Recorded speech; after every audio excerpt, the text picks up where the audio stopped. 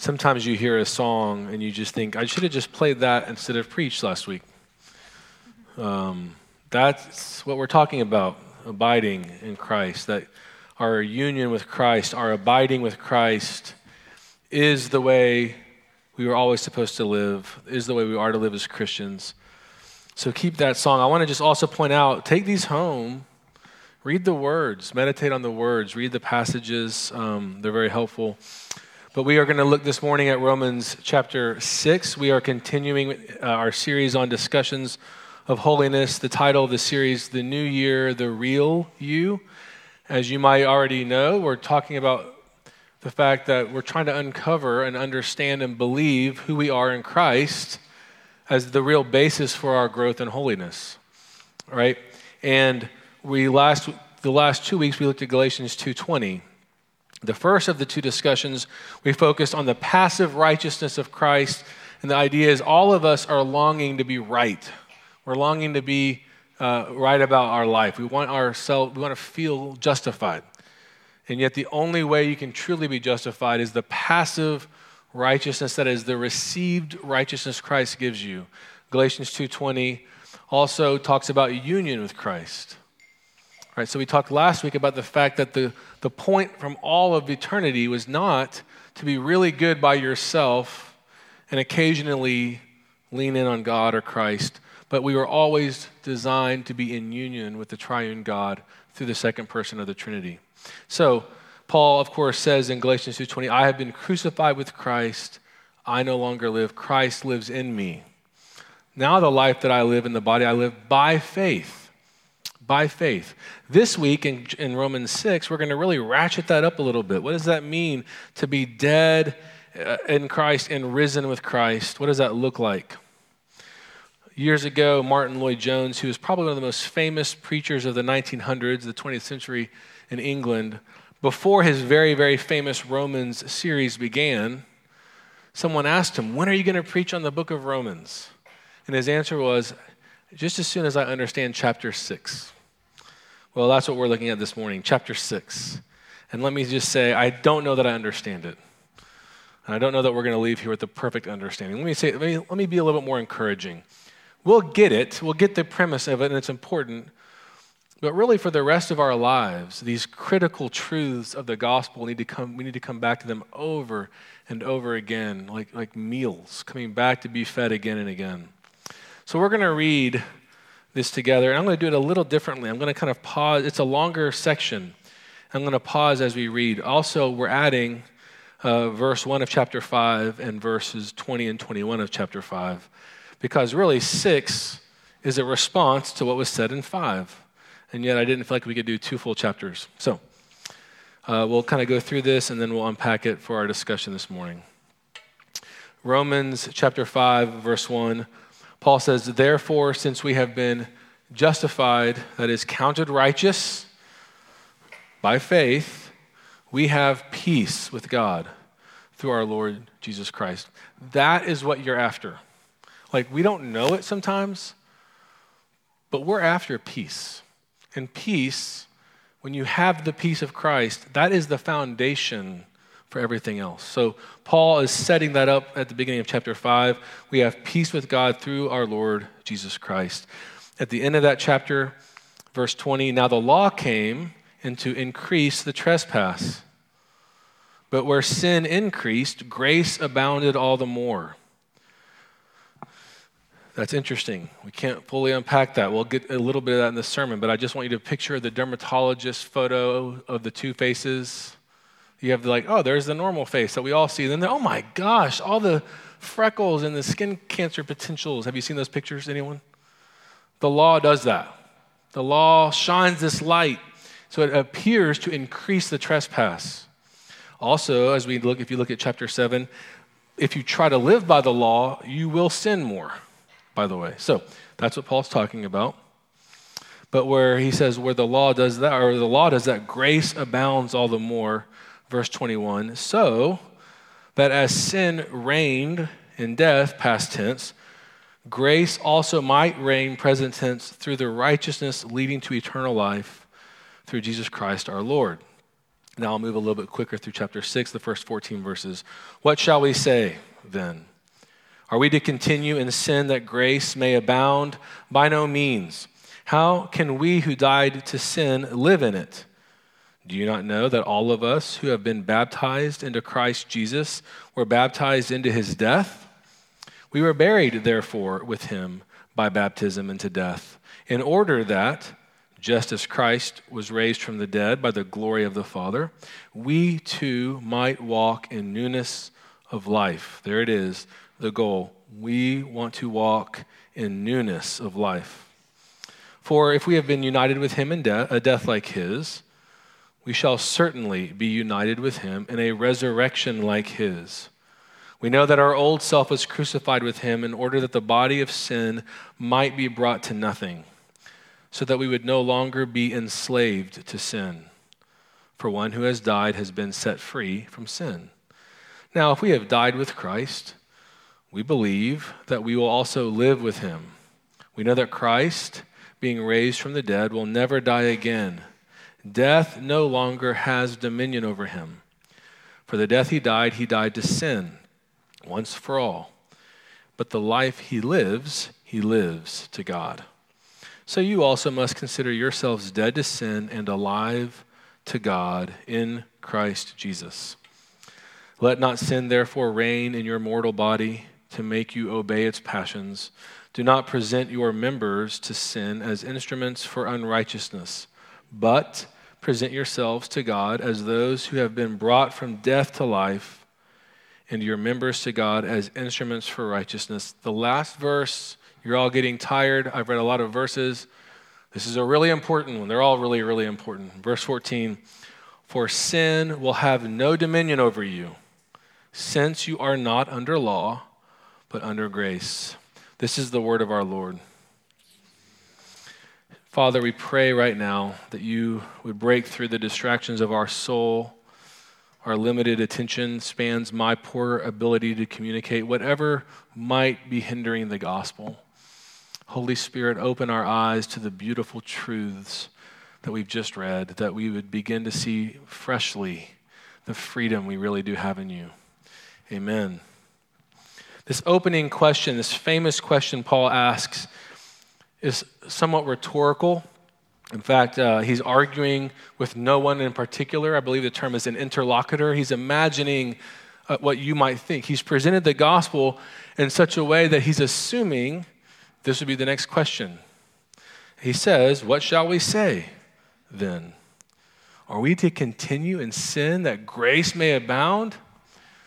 Before I give you his answer, most of you know what he says next. I want to just say this. It's not a bad question. I think it's so easy to go, what kind of a fool would think that?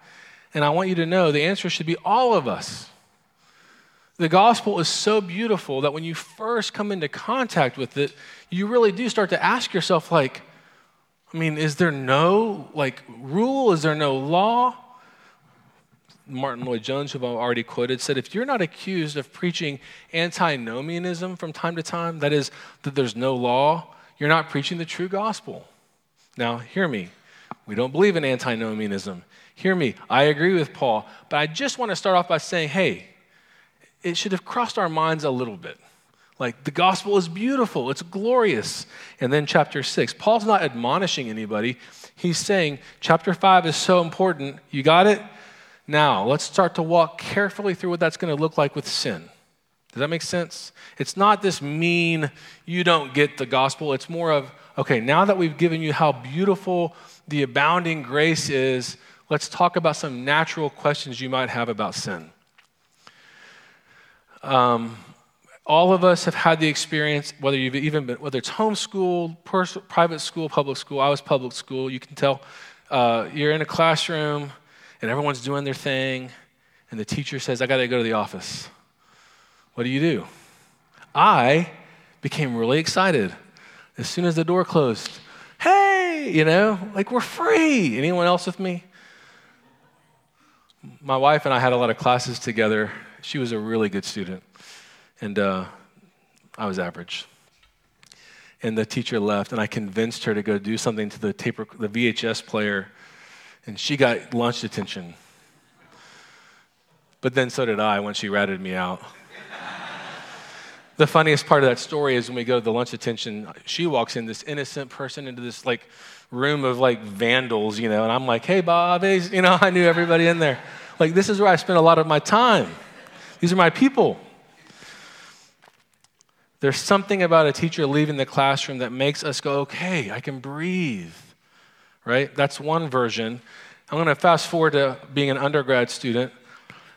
I was a good student. I'm trying hard, but I'm still at the mindset of like a freshman or sophomore. And then there were these precious people called non-traditional students. Do they still call them that anymore? Is that like become a passé phrase? These are the people who realize later in life, I really want to learn something. Like, I really want a career. I cherish what I can learn. And they come back and they're not messing around.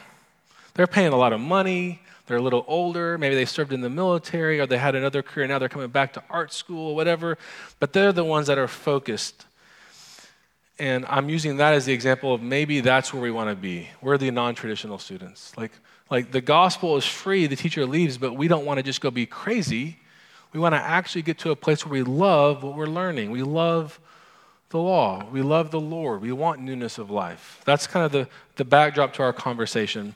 What we're going to see then, in these few moments, is that in our union with Christ, our peace with God through Christ, we will be freed to walk in newness of life. It's a freedom. It's not a downer. It's an exciting thing. And we're going to define sin.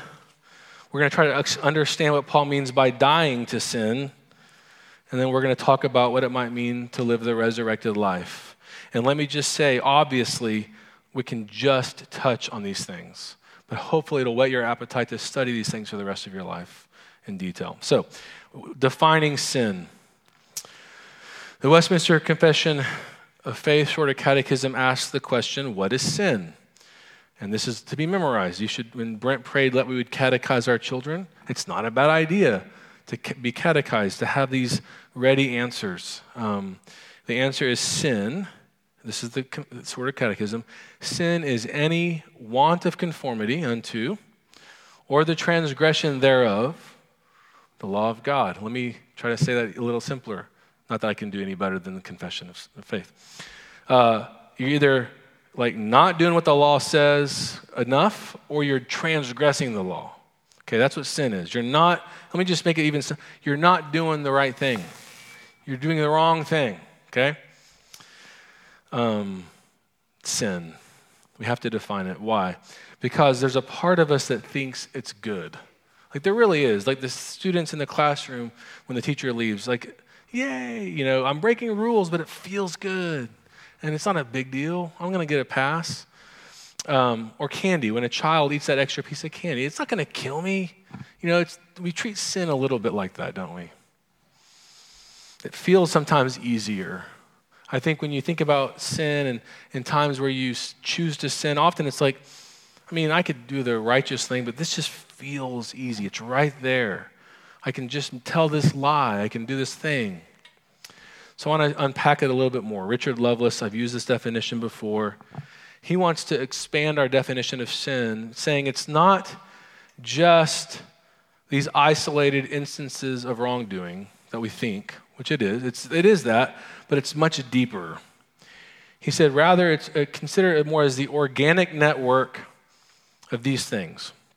If this network somewhere inside you of compulsive attitudes, compulsive beliefs, compulsive behaviors, maybe I would even add motivations, deeply rooted in our alienation from God. You want to say it again? It's this organic network within us of the flesh that has compulsive attitudes, beliefs, behaviors, and even motivations that are rooted in our alienation from God. That is, we're cut off from God, and these are the things that emerge.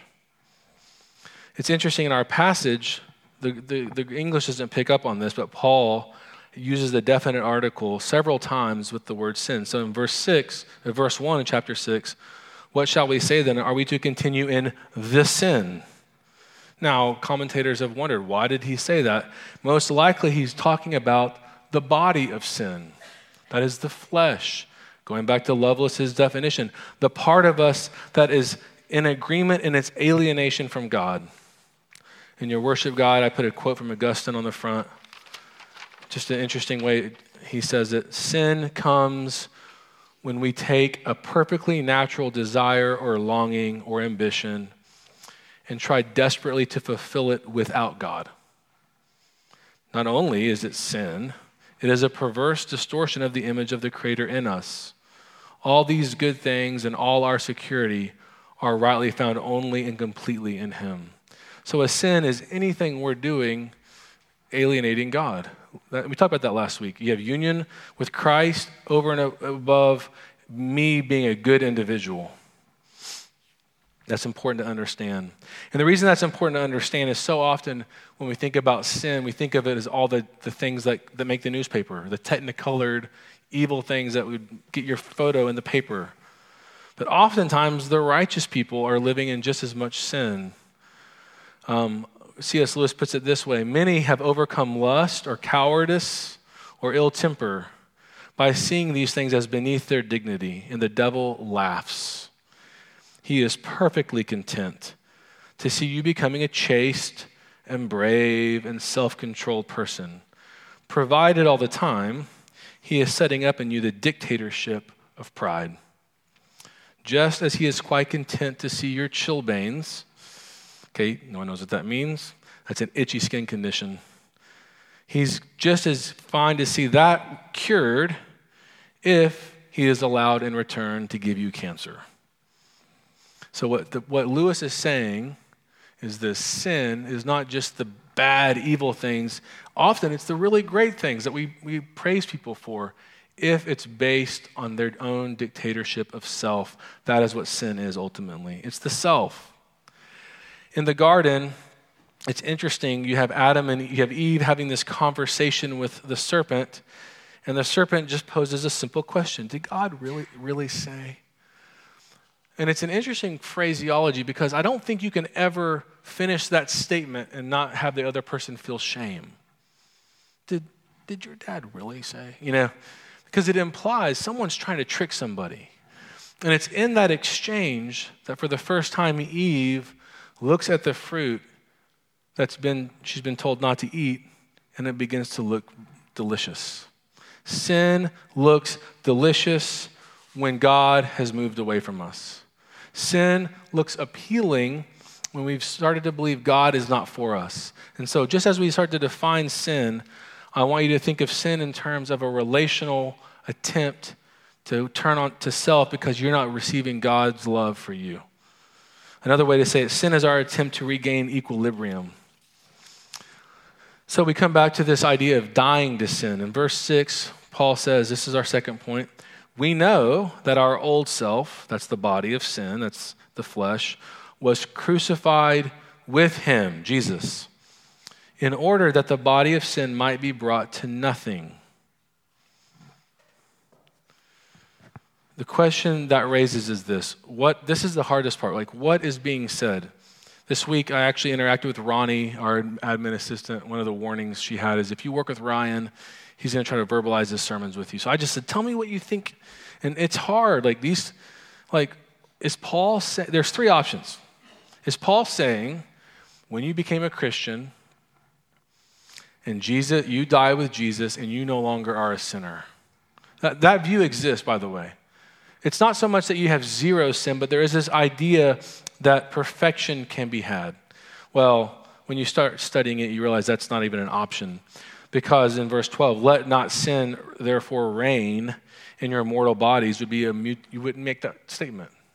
If all you had to do is die, become a Christian, and raise with Christ and not have sin anymore, that would be the last of that conversation. Right? There's so much more to this than that. A more popular view is that what Paul is saying in verse 6 and in this entire chapter is that the guilt of sin is removed. Right? We talk about justification by faith, and what we say is you receive the righteousness of Christ, and so that the penalty, the guilt of sin is removed. And that is certainly in this passage, right? But I think there's more going on. In chapter 5:18, he says, therefore, as one trespass led to condemnation for all men, so one act of righteousness leads to justification and life for all men. It's both. It's you are justified. You have the imputed righteousness of Christ. But there's more, right? The real view here, I think, of what's being crucified and what part of ourselves, what's happening internally for us, is that the dominion of sin is being removed. The dominion of sin. When Paul says, let not sin, therefore, in verse 12, reign. That's the view of a king, of royalty, of someone in power. What Paul is saying is, look, you guys have sin. We know that. I have sin. But don't let it reign in your mortal bodies. Don't let it have rule. Don't let it run rampant. And we're going to talk about how that would happen, but I just want to make sure we understand what's going on. Sin has been crucified, okay? This is where it gets really hard. I can tell, right now everyone's like, okay, I need a break. It's getting heavy. It's going to get a little heavier.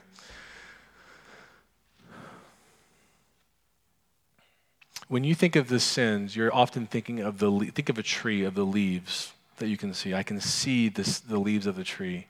What Paul is starting to move toward are the branch sins and the trunk sin of pride. Pride is ultimately, as we've already quoted from Lewis, my turning in on myself because I'm not trusting God. So sin is at its root relational. Now I want to just point out a few places where Paul talks about sin and law, and then I think this might get a little more practical. In verse 20 of chapter 5, he says, the law came to increase the trespass, but where sin increased, grace abounded all the more. So the law increased your view of sin. Why is that important? Because something we've been saying throughout this entire series is this: you and I love the law. We love law. Now, I remember first learning that concept and thinking, is it the Ten Commandments? Is it the civil law you read like in Leviticus? Is it the ceremonial law? And here's my point. Don't worry about the content right now so much, what law is. Think about this. Look at verse 14. Since you are not under law, it's the position. It's the position. You allow things to be over you. We all do this. The way I feel about myself and the way I go about my day is almost always, unless I'm living out the gospel, I'm measuring myself by some set of laws, some set of rules I've accepted. Social rules. Remember when Martin Luther says law, there's different kinds of righteousness in that intro to Galatians, but Christian righteousness is passive. We allow these laws to come into our conscience and define us. Let me give you an example. I like to read books a lot, except for one condition: if they are assigned. Is anyone with me? I hate reading assigned books. Why? Because now the pressure's on. I'm being observed. How well I read is being measured. Here's another one. I really do drive the speed limit.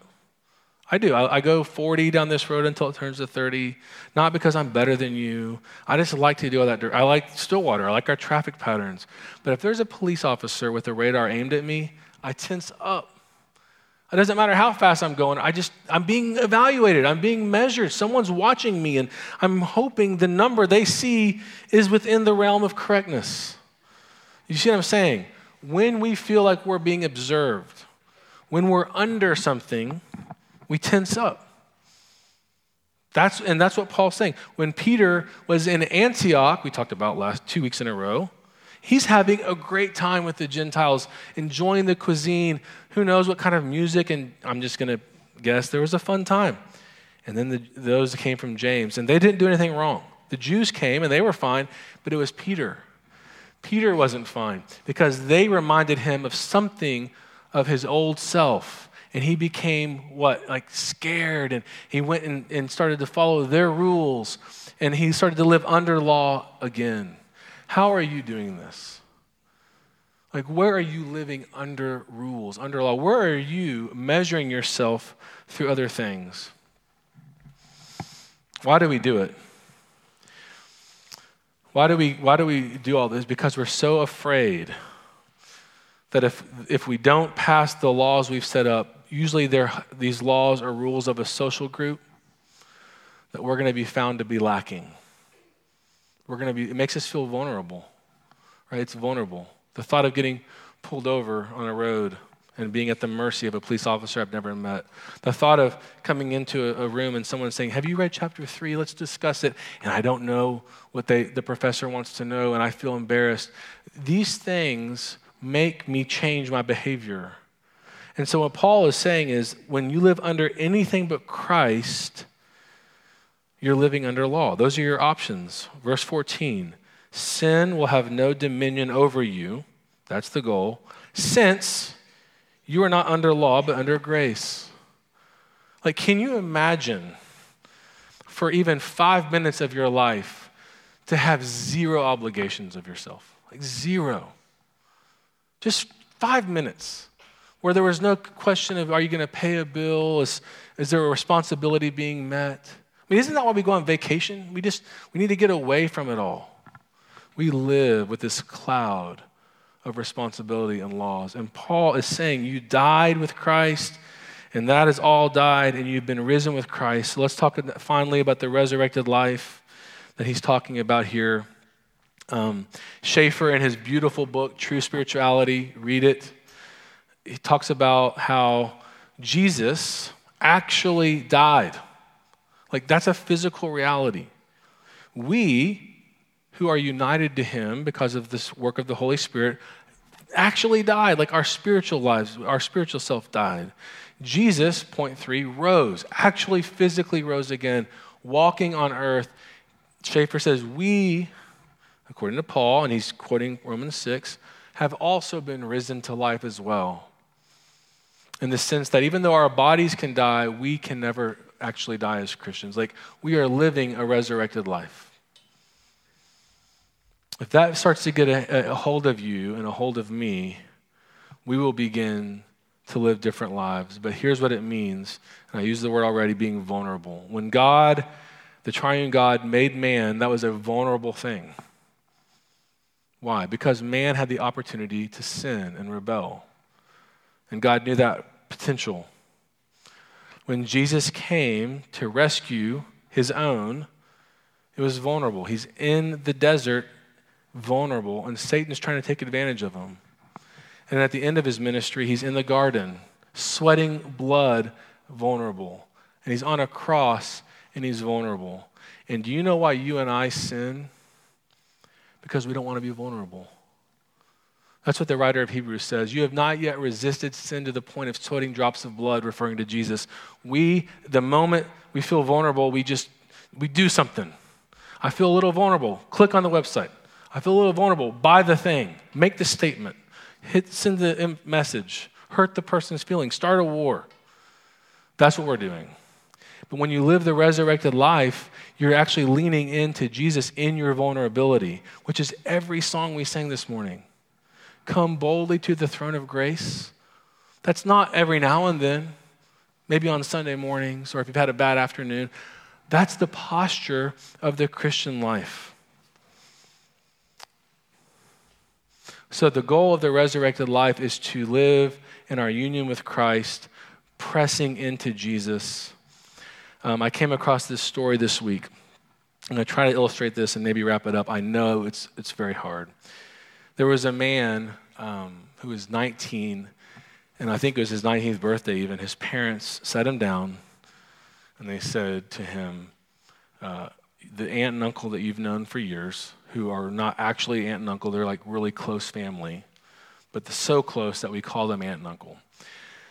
They're actually your biological parents. And we adopted you, and here's the story. At 19.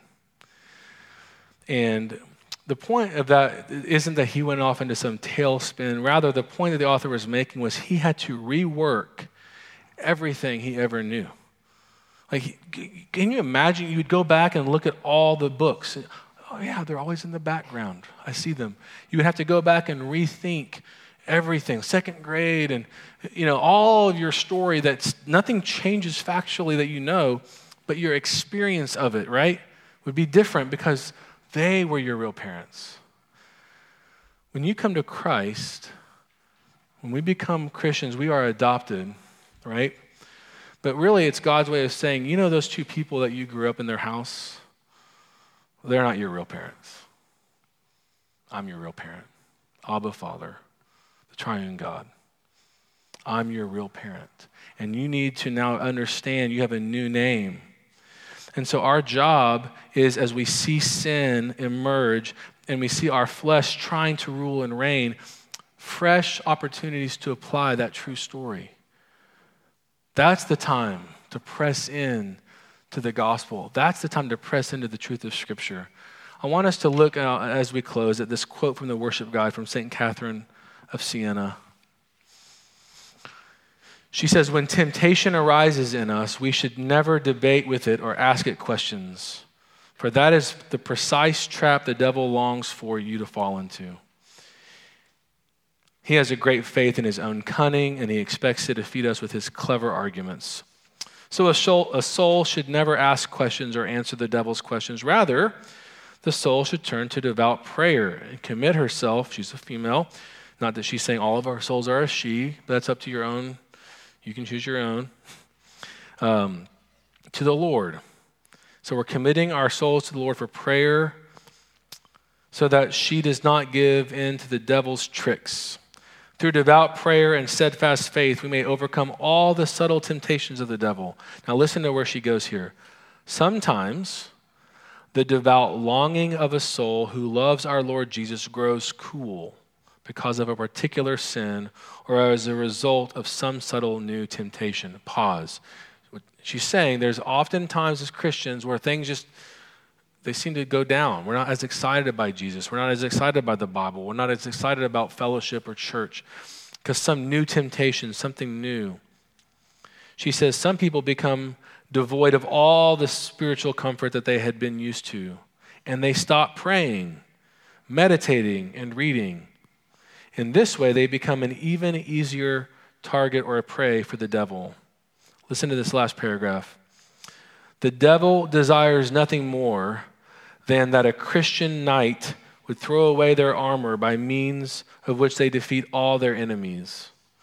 A wise Christian knight would never take off his armor. Rather, the more he experiences dullness and spiritual sloth and emptiness in his devotions, the more he continues with his spiritual exercises. He increases them rather than decreases them.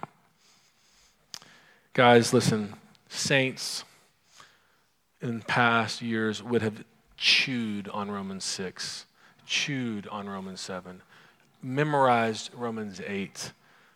And I'm afraid we don't do that. I'm afraid we get to this and we just say things like, it's confusing. That's the time to press in. This is the time to press in.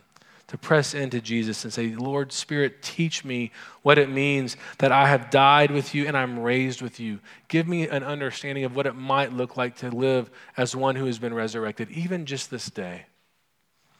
2 quick applications would be, one, if you are struggling in a sin that has you in its grips and it's destroying you, turn to this scripture and pray, Jesus, I want to come. I'm vulnerable. I need deliverance. You'll probably need to turn to another person as well, a brother, a sister in Christ.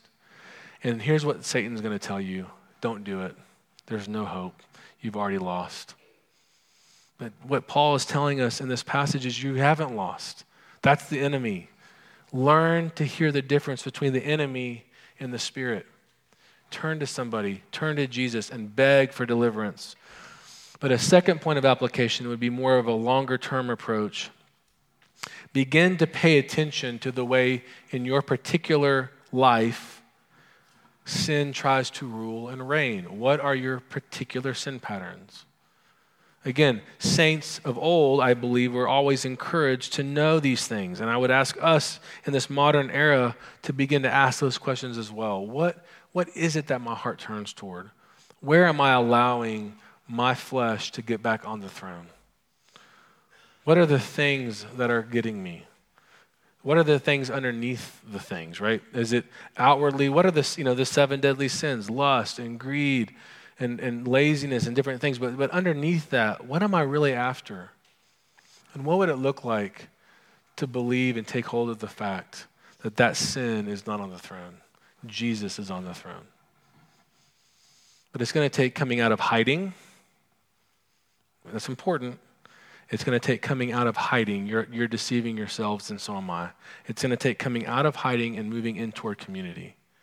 And that's where the Lord begins to absolutely show us that we can grow in him. And then you come back to all these songs we sing and we love that talk about weakness and brokenness. And I asked the Lord that I might grow, and he showed me my sin. We love those songs. Let's begin to live those truths in this community. Let's pray. Holy Spirit, what a masterpiece Romans 6 is. Lord, teach us each to read it together on our own. Help us to read it in light of what comes before and what comes after. Where we're confused, help us to be humble, to press into those around us that might know it, might study it more, to read saints of old who've commented on it. Because, Lord, what we're after is you, Jesus. And you promise that your scripture is one of the primary ways until we see you face to face that we can come to you, Lord, through meditation, through prayer, through confession, through reading your word. Lord, help us to be vulnerable. I really do believe so many times we don't do these disciplines because we're so afraid of vulnerability. We want to do things that make us feel more confident and sure. Holy Spirit, revive us individually and corporately to believe these truths for your glory. Amen.